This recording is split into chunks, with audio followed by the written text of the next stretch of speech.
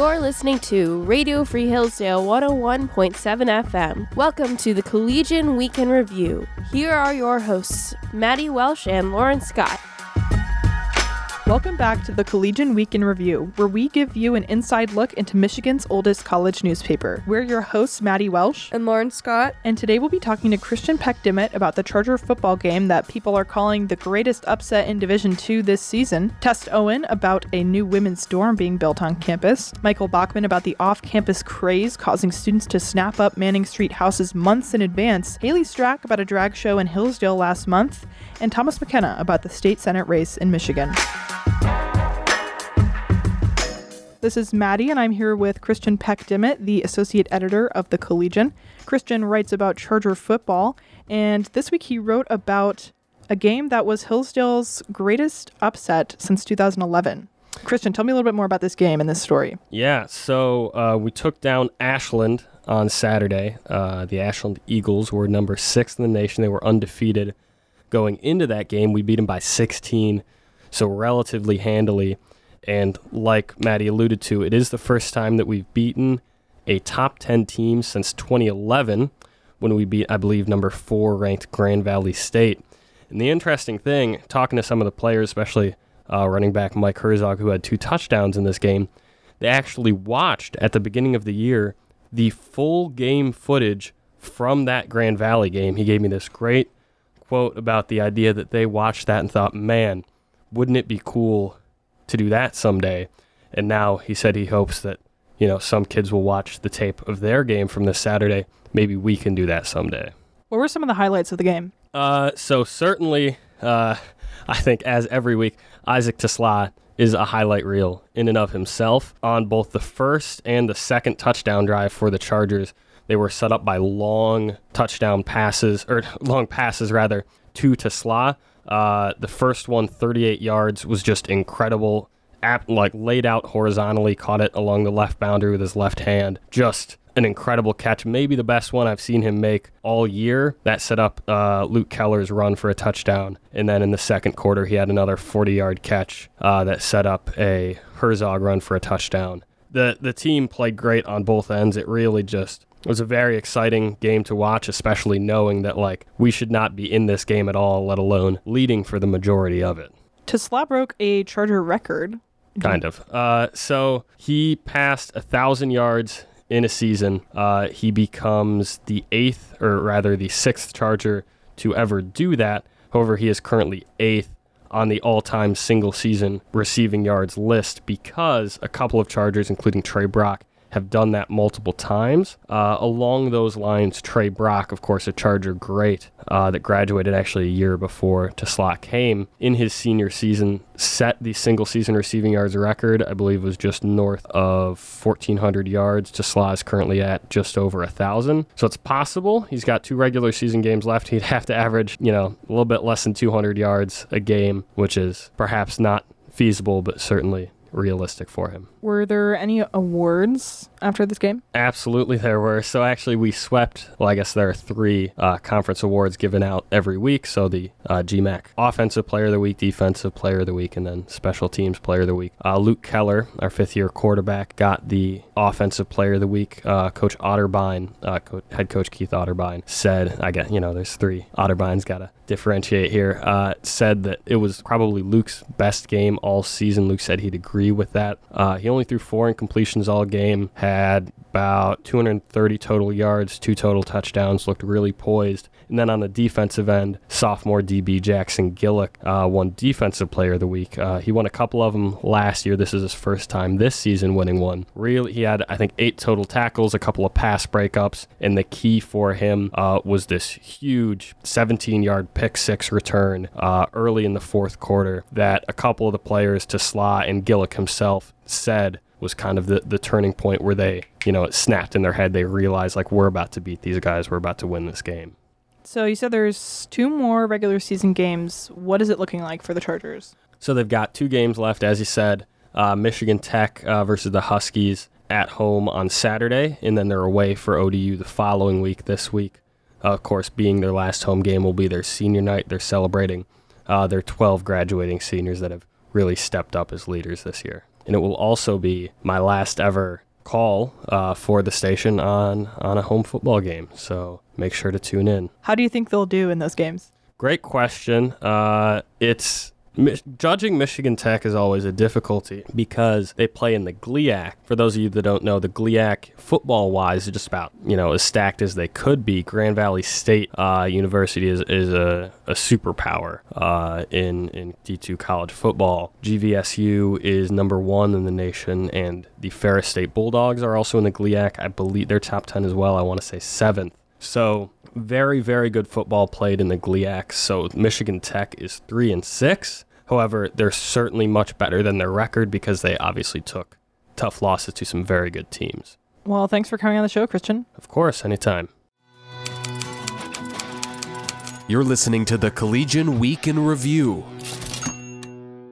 This is Lauren, and I'm talking with Tess Owen, an assistant city news editor of the Collegian. She wrote an article about a new dorm that is expected to be open in July of 2023.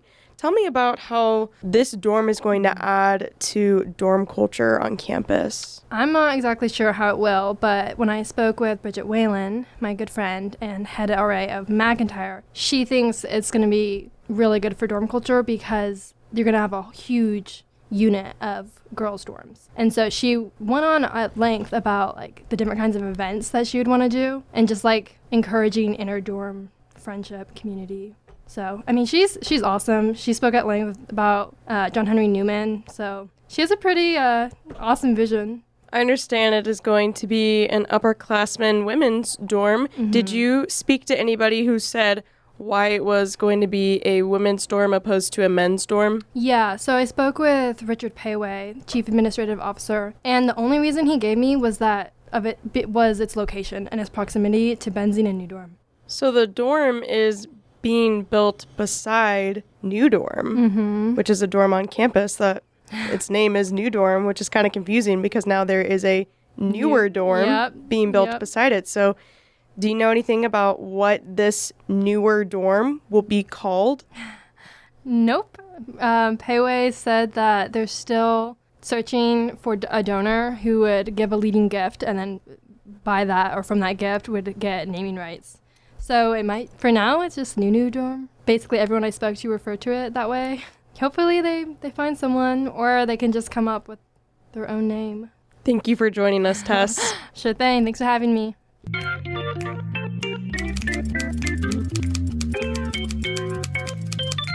The Collegian Week in Review continues. This is Maddie, and I'm here with Michael Bachman, an assistant news editor for the Collegian. And this week, he wrote a story for the features section about the phenomenon of getting leases for houses way early. Michael, tell me a little bit more about this story. So we had this idea for a story when we heard about, I think, 3 houses on Manning that we knew had already signed leases, and we wanted to know more because it had happened really, really early in the semester. The editor for that section for features, when she moved off campus, I believe they signed the lease in the spring semester in March or April. So that kind of gave us the idea of writing a story comparing that to what we see now where students are signing leases. I think the earliest one this year was signed on September 3rd. So that's just a huge difference, like September versus April. And we kind of just wanted to know why that was happening, how many houses had signed leases already, what students were trying to get off campus, and so on. So what is the reason people are signing leases so early? Honestly, in talking to the students and the landlords, they don't really know either. Obviously, this phenomenon has mostly been happening on Manning Street, which has always been a popular place for students to live off campus because it's kind of the heart of off-campus culture and weekend activities. But even with that said, people usually don't sign leases on Manning Street this early. I think what happened, honestly, was just that one group signed their lease early for a pretty popular house that other students also were looking into. And then as soon as they signed the lease, other students panic. And then they signed leases. And then that just had a snowball effect because everyone saw that the houses they wanted were being signed. So people started to get worked up into a panic. And then all the houses were signed by the end of September. Do you know how many houses have already signed leases for the next academic year? I spoke to Becky, who is a land lady on Manning Street, and all 4 of her houses she had signed leases for. I know Waffle House, also on Manning, had signed their lease, and a few of the ATO houses as well. Also my house I signed a lease for next semester as well. So quite a few houses on Manning Street are already taken. So when you talked to this landlord, what did you learn from her? What is she thinking about this phenomenon? So she was equally as miffed as I was. And she said that was something that she had been speaking about with other landlords on Manning Street to try to figure it out. Well, she partially attributed it just to how nice her houses are, which is not just her being bragging. Her houses are very, very nice and very, very popular. Yeah, she honestly didn't know. Like, she was equally as confused as I was. It really is still a mystery, like I said at the beginning. Thanks for coming on, Michael. Of course. Thank you for having me. Radio Free Hillsdale's The Collegian Week in Review continues. This is Lauren, and I'm interviewing Haley Strack, a senior reporter at the Collegian, and she wrote an article about a drag queen bingo event that happened at a local bar here in Hillsdale. So, Haley, why don't you tell us a little bit about this event? What was the purpose, and what was it like? Absolutely. So, we have heard a lot in the news recently about drag queens, especially in schools, and, pornographic material being introduced into schools. Something that came way before that, which I'm sure a lot more people are familiar with, are these seemingly innocent 21 and up drag shows. A very popular form of it has been drag bingo for a while. The Collegian heard that one of these performances was coming to Hillsdale, and it was a charity event. It was for a domestic abuse charity, Survivors Strong, which, as far as I can tell, has wonderful leadership, has done great things in the community, has been tied to Domestic Harmony before, and is really set to, help survivors of domestic abuse. However, the way they chose to do this was a drag queen bingo event, which elicited some strong reactions from community members who, as we know, Hillsdale County is a very red county. This is a county that's projected to vote red in every single election, has voted red in every single election, will continue to vote red in every single election. So that's kind of the overview of the logistics of the event. What actually happened at the event, it was at a local bar called 55 Below that's located beneath Broad Street Market, if people know where that is, the one liquor store in town.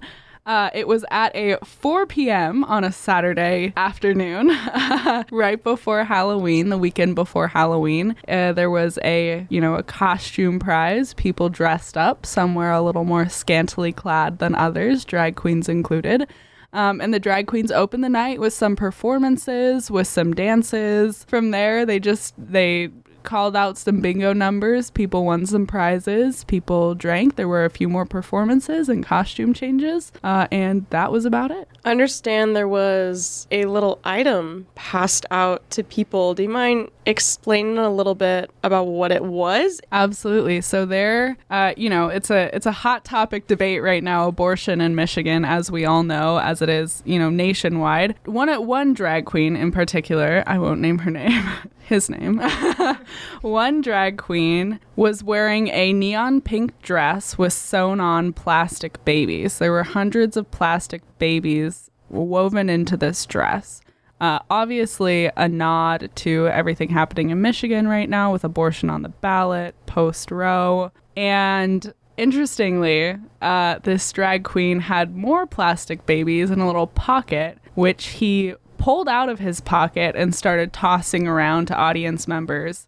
Some pretty vulgar things were said to women audience members, and I'll speak to my own experience with this drag queen, but I tried to refuse the plastic baby that he was handing me on, some could call it principle. I tried to refuse, and, he kind of pushed the baby into my face, and another drag queen yelled from the stage, "Oh, don't worry, she'll take your babies unborn or not." And, it's very unfortunate, again, in Hillsdale County, that people would support such a thing.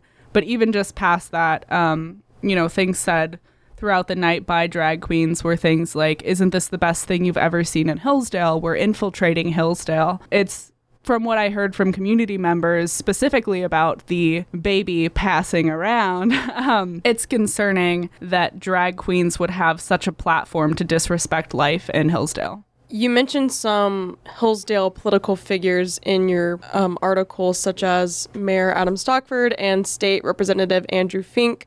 What did the two of them have to say about this event? So I think both of them in terms of, well, some community members, I'll start by saying this, decried the local business that hosted this event.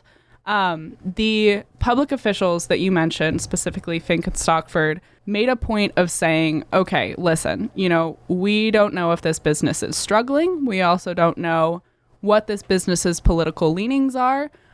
Individual members of the community can make their own choices, but if these businesses want to host such an event, that's their prerogative, and we certainly wouldn't support such a thing. Both of them said, we wouldn't go to that. That's gross. That was a direct quote from the mayor. But I think the mayor had a really good line, which I think is in the article, that he's not going to combat left-wing totalitarianism with right-wing authoritarianism. So, both Fink and Stockford shared that similar sentiment. You also interviewed a Hillsdale alumna and somebody from St. Anthony's Church. What did they say about what this means for Hillsdale and also what the citizens of Hillsdale should think about this and action that they should take? Yeah, so I think the person you're referring to, Heather Trichka, who is the vice president of Hillsdale Right to Life and also, an active member in the church community here in Hillsdale, and also raised her family here in Hillsdale and now has 2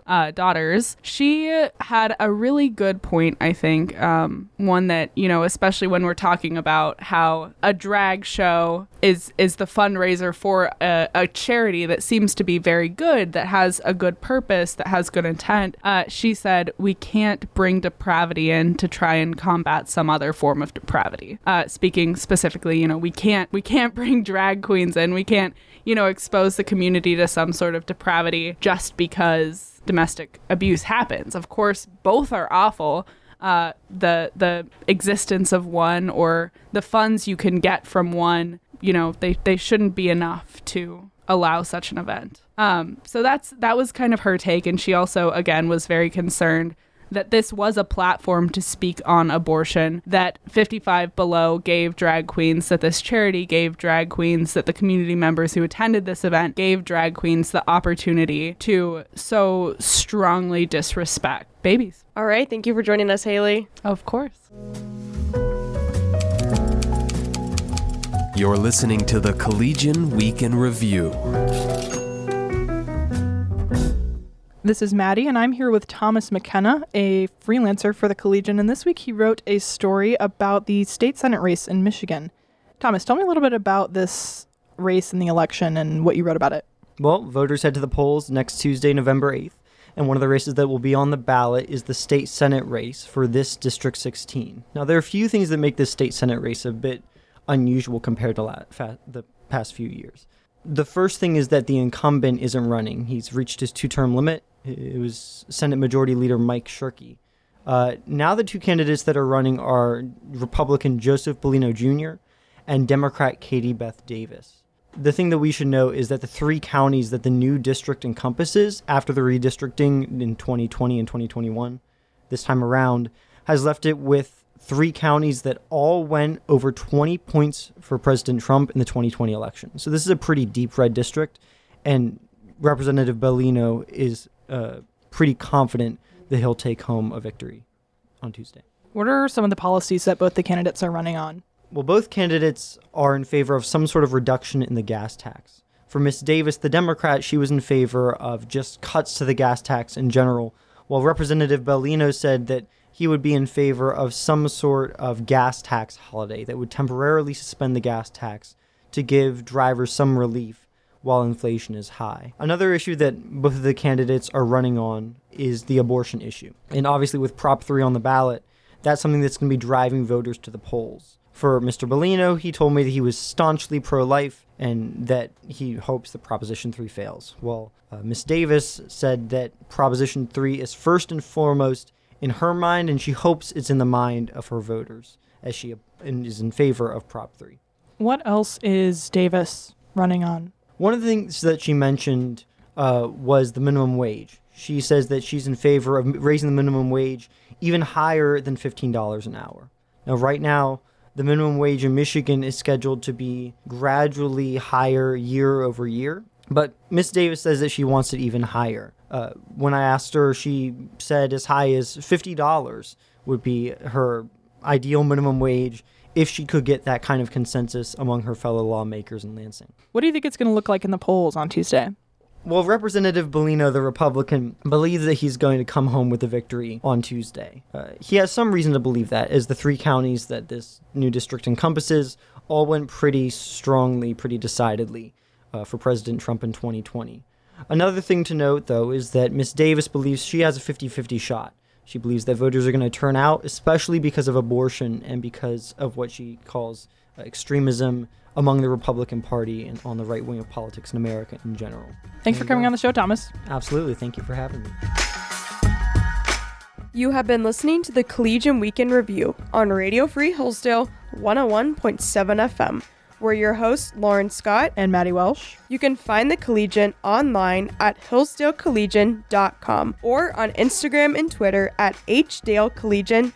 Once again, you have been listening to the Collegian Weekend Review on Radio Free Hillsdale 101.7 FM.